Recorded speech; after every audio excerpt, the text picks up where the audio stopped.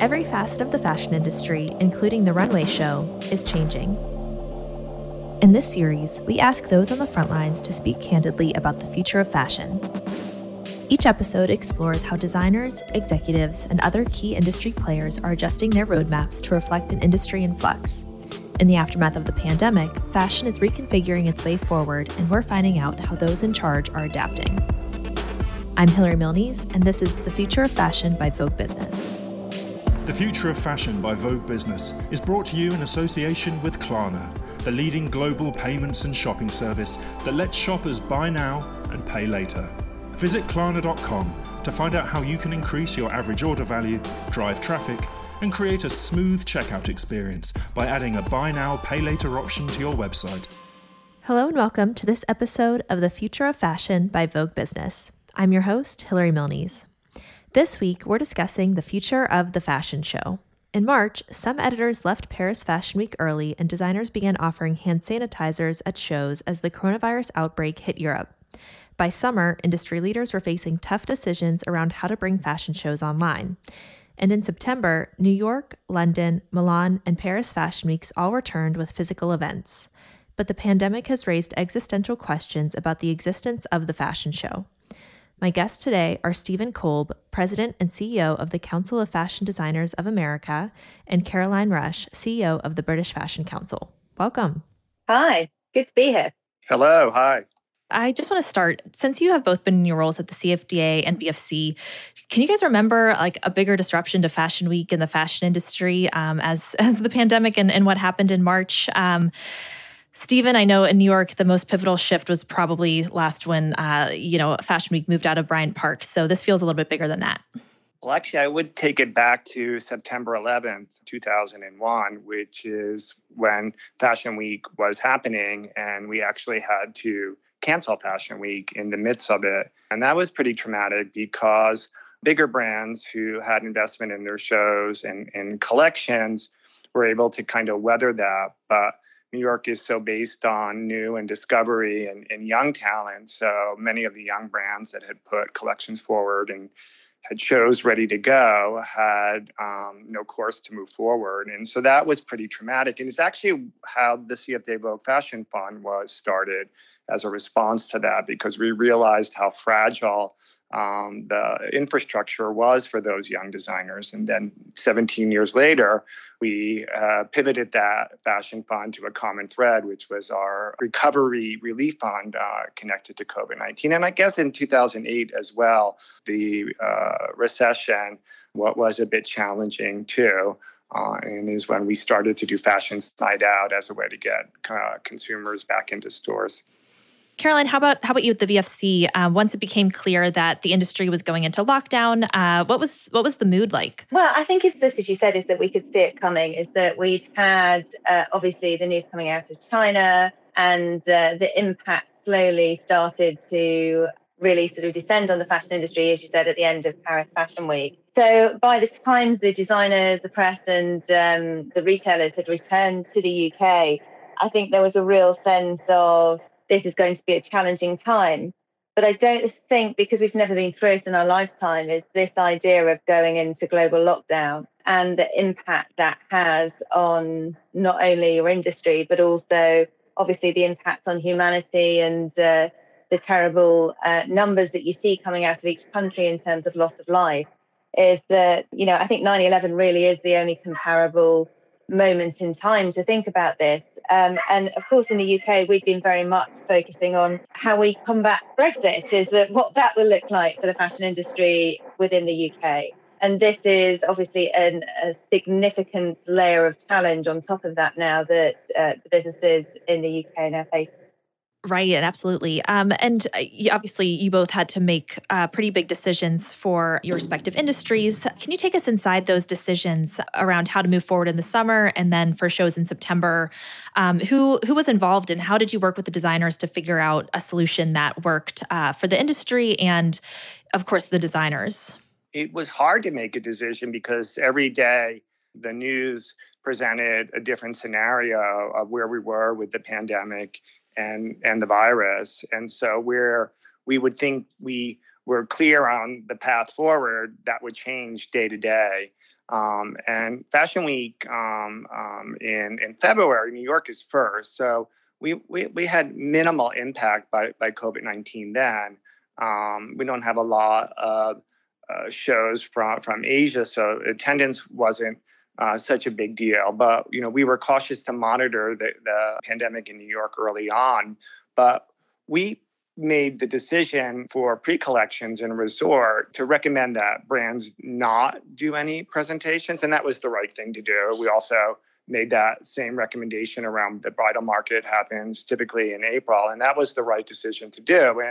And we also felt that for some brands, it didn't really make sense even to do pre-collections. But being the CFDA, we had no governance or ability to force people into, or brands or members into decisions. We can only make recommendations in education to help those brands make the right decision for themselves. But as we look forward to September, we knew fairly certain that the live show or in-person show was not going to be possible. And like other cities, we quickly worked to develop a digital platform. We call it Runway 360, and it's an open access platform. It's no fee, and it's modular. And so we're not an editorial site or a content site, but what it really is kind of when we started the Tents in Bryant Park, it's kind of the modern version of that. It's a house where brands will just plug in, and it's a business tool. So it'll be from presenting the collection,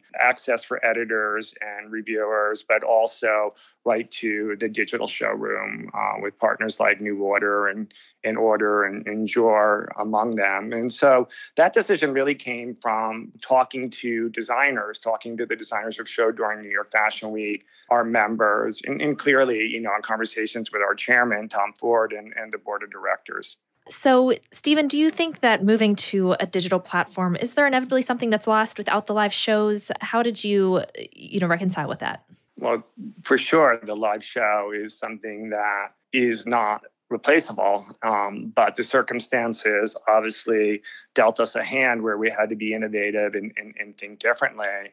I think that as we kind of look to the long-term future and hope that we get back to a situation where we can have live events. I think the digital development that we did in New York, and I think other cities did as well, will sit parallel to those live shows. And I think it's a tool that will actually enhance live shows in general. But the challenge around the digital, from the feedback that I've gotten, is we have to be careful when content or collections are being shown, and the format of that, right? It's easy to get stuck into the medium. So if someone's making a movie, is the focus too much on the narrative or the movie or the set or the art direction?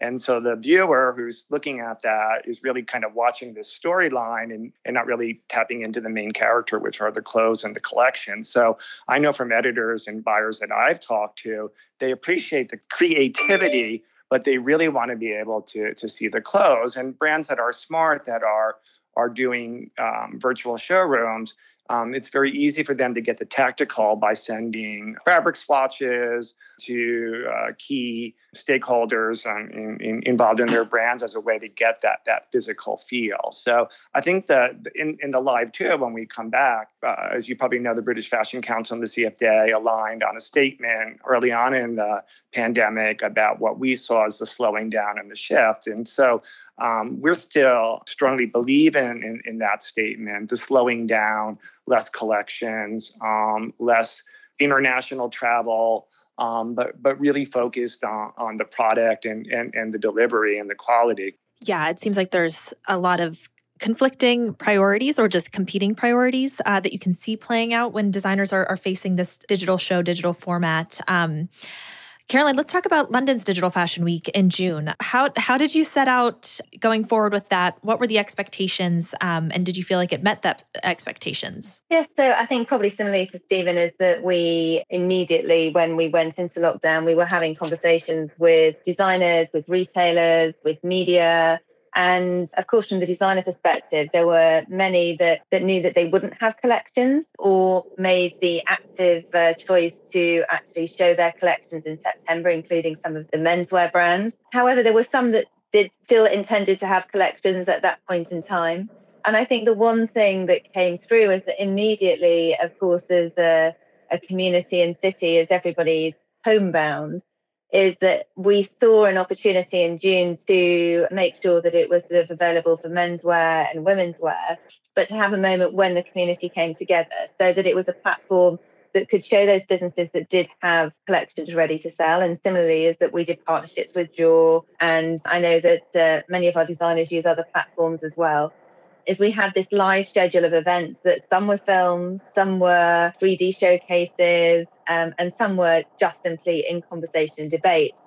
And we took the decisions to sort of be at this point of not just thinking about product, but also thinking about the societal debate and capturing this moment in time. It's so unique as it is at the moment, is that being able to tell the stories of the designers and to discuss what's happening in the world and how that's impacting businesses. And of course, just before London Fashion Week in June, we had the whole Black Lives Matter movement had started. And so it was a way to bring in the conversations around that, as well as the impact of the pandemic, and make sure that they're a heart of Fashion Week. Because when you get to the real life Fashion Week, is that those conversations that are happening are part of sort of the rich texture of a Fashion Week and the content and the information that comes through that.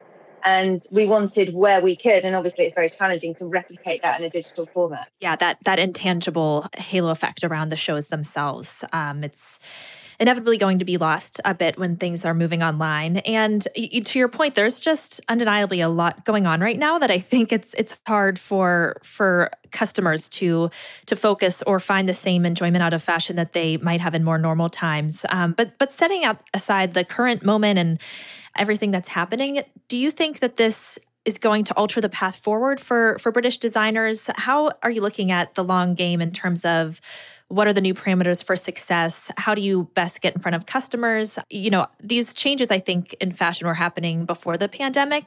How do you sort of look at that going ahead? Well, certainly in London is that we had been opening our doors, experimenting with shows for consumers, making sure that we had platforms and partners that would push content out to consumer audiences. I think particularly in London, and actually similarly to New York, where you have a lot of startups, smaller businesses that maybe don't have the advertising power of the global fashion brands, is that you do rely on opportunity to build audience, build partnerships, to build some of that recognition and that fan base, if you like, for our designer businesses. So it was an opportunity to build on that by having a digital platform that's open to everybody. And I think from our designers' point of view, is one of the things, is that they're all reconsidering the business model. You know, as Stephen said, is that how many collections do you need to do a year? How often do you need to sell? Could you just sell twice with various different delivery days? How much product do you need to make? I think is this idea of the amount of waste that is generated by the fashion industry is something that's very front of mind for designers who have quite often been left with a lot of stock from cancelled orders from retailers.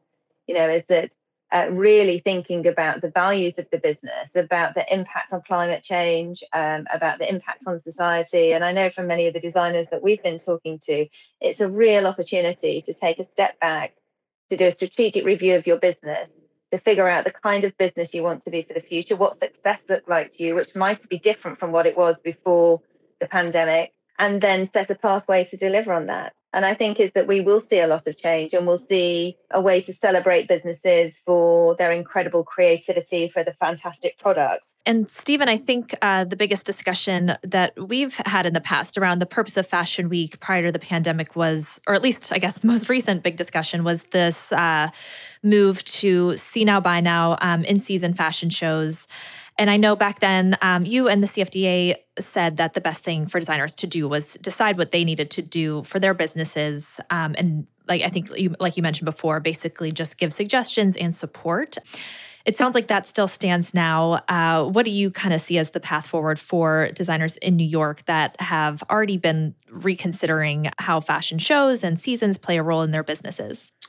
Yeah, that's always kind of our mantra is here's the information, here's some recommendations, but brands need to do what's best for themselves. And I think what we are seeing is a shift too from structured time periods. And because we don't see so much live events scheduled for fashion weeks, it gives people some license to be on their own schedule, right? Now, what's great about digital platform, the Runway 360 that we've created is anyone can use it for whatever purpose. So it could be a men's collection, a women's collection, it could be a see now, buy now collection, and it gives that flexibility for a brand again to plug in the best way they can. So I think that like the structure or the framework is loosening up a little bit. A European designer could be on our platform. An American designer could be on Caroline's platform. And I think that reach is going to be incredible once the industry gets accustomed to seeing collections and in relating to them digitally. Right. And there's definitely a lot of good to come from that type of flexibility. There's this global stage that I think is what fashion is moving towards right now.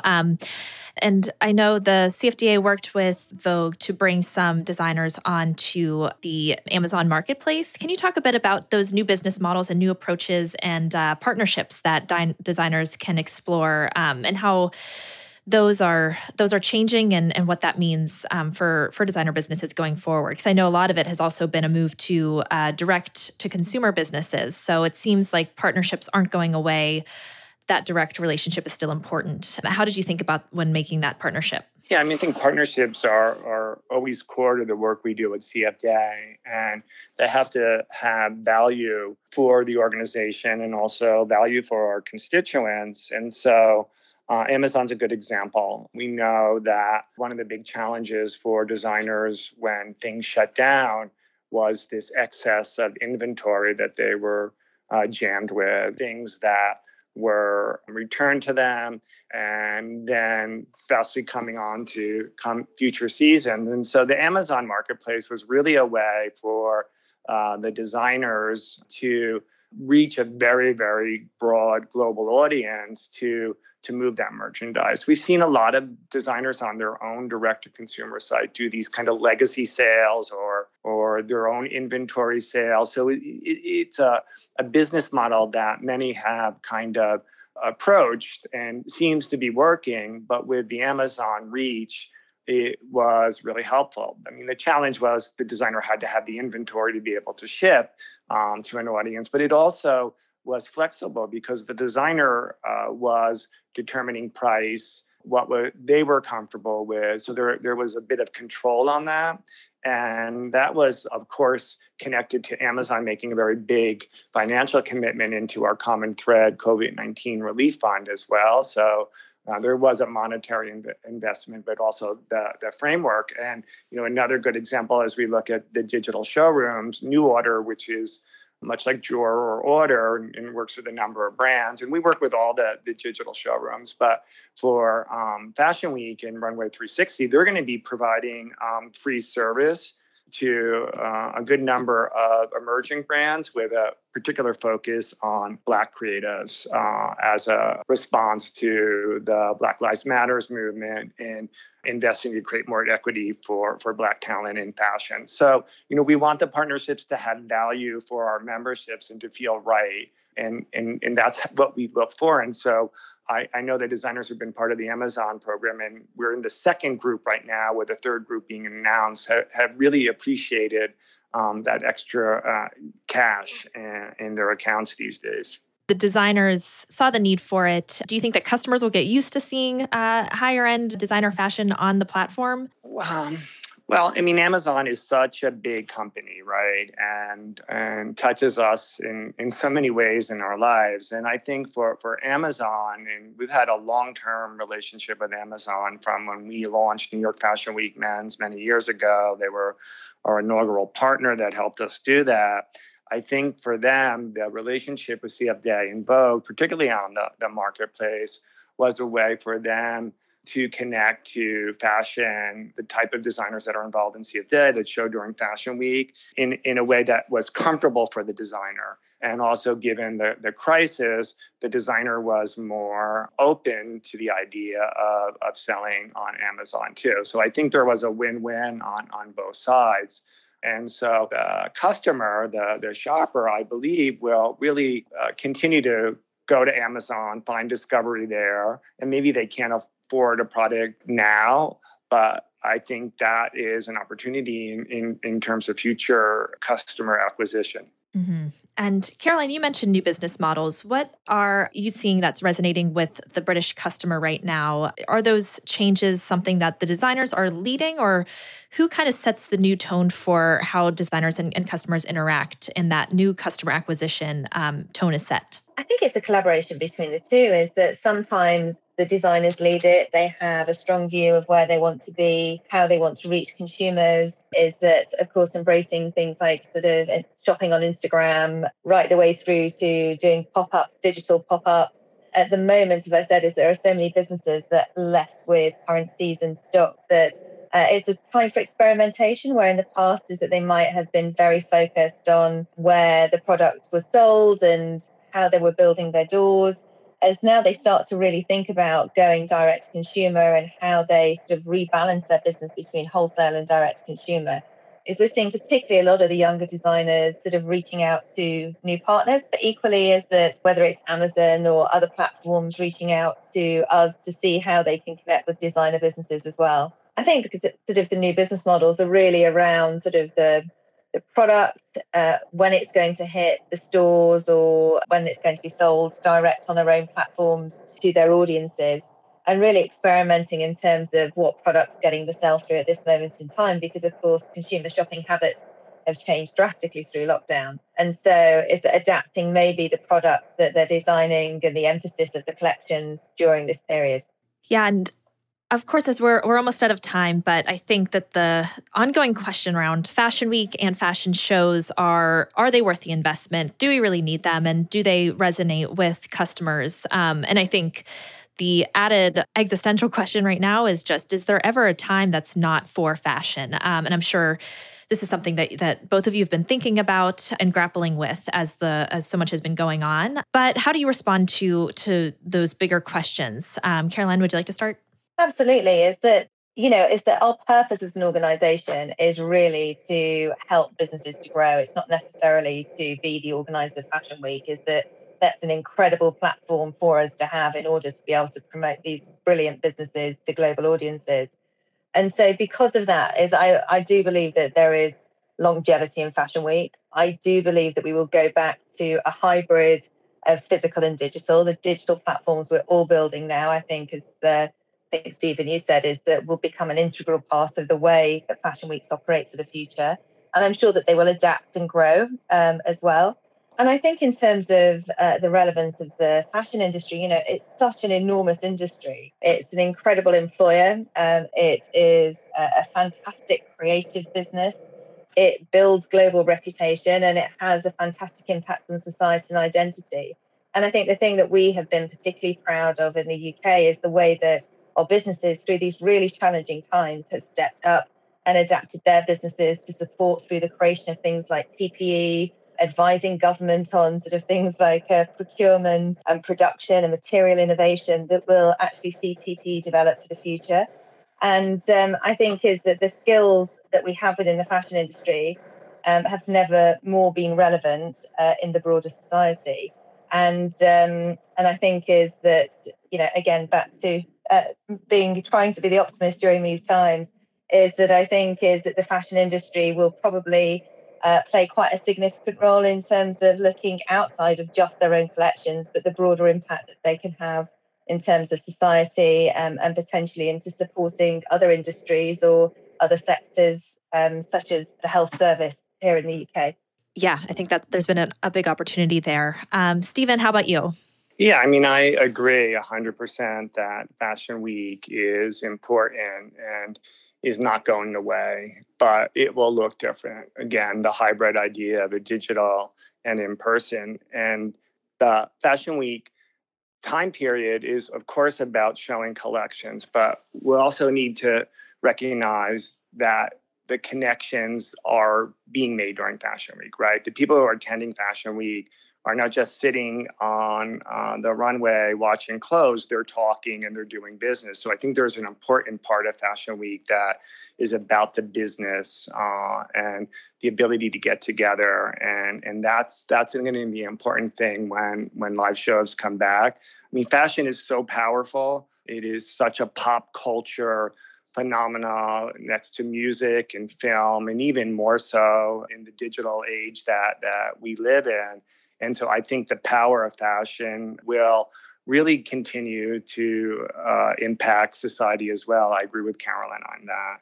And we've seen that. We've seen Fashion Week as a platform for messaging over the years. We in New York have done Planned Parenthood, ACLU, partnerships during Fashion Week, and where we've been able to use the spotlight of Fashion Week really to talk about issues that matter and be able to reach an audience with that. And I think that continues. And I think as an industry, we're easily hit with criticism, but the core of fashion, the heart of fashion is really about change. And that's not just seasonal change in collections, but really about positive change. And so that's something that I'm very proud about in an industry that I work in, is that we're able to have that kind of forefront movement in creating change. And it is a business.